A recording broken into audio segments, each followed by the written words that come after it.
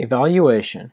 Below you have two rubrics for your graded assignments. The first rubric covers your presentation the group constructed. The second focuses on the group class presentation.